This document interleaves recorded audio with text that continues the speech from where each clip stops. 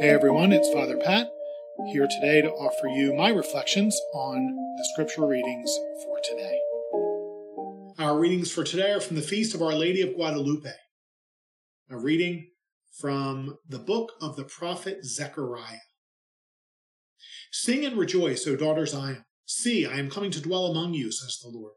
Many nations shall join themselves to the Lord on that day, and they shall be his people, and he will dwell among you. And you shall know that the Lord of hosts has sent me to you. The Lord will possess Judah as his portion in the Holy Land, and he will again choose Jerusalem. Silence all mankind in the presence of the Lord, for he stirs forth from his holy dwelling. The word of the Lord. Thanks be to God. Our response: you are the highest honor of our race. You are the highest honor of our race. Blessed are you, daughter by the Most High God, above all the women on earth, and blessed be the Lord God, the creator of heaven and earth.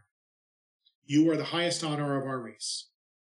Your deed of hope will never be forgotten by those who tell of the might of God. You are the highest honor of our race. The Lord be with you. A reading from the Holy Gospel according to Luke. Glory to you, O Lord. Mary set out and traveled to the hill country in haste, to a town of Judah, where she entered the house of Zechariah and greeted Elizabeth. When Elizabeth heard Mary's greeting, the infant leaped in her womb, and Elizabeth, filled with the Holy Spirit, cried out in a loud voice and said, Most blessed are you among women, and blessed is the fruit of your womb. And how does this happen to me, that the mother of my Lord should come to me? For at the moment the sound of your greeting reached my ears, the infant in my womb leaped for joy. Blessed are you who believe that what was spoken to you by the Lord would be fulfilled. And Mary said, My soul proclaims the greatness of the Lord. My spirit rejoices in God my Savior. The Gospel of the Lord. Praise to you, Lord Jesus Christ. In my 8 years at St. John Newman Parish, this feast was always a special day, even a weekday morning when everyone would head off to work right after morning Mass.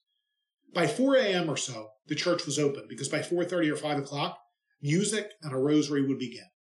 By 5:30 or 5:45, I'd stagger bleary-eyed into a full church, ready to honor Our Lady. Mass would begin at 6 a.m., followed by tamales and a sweet, warm concoction to drink for breakfast. Mariachi music before, during, and after Mass, and many of the little ones in traditional dress, the little boys often with penciled-in black mustaches, mini Juan Diegos, listening for the instructions of the Virgin.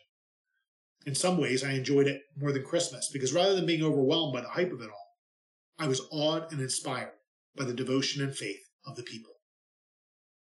Our two readings today remind us of the greatest gift in Our Lady's life. She brings to us a Savior. The words of the prophet Zechariah rejoice in a key element of the mystery. The Lord God comes to dwell among his people, and he does so through his chosen instrument, a Galilean maiden called Mary. The vision of Juan Diego at Guadalupe is of a woman heavy with child.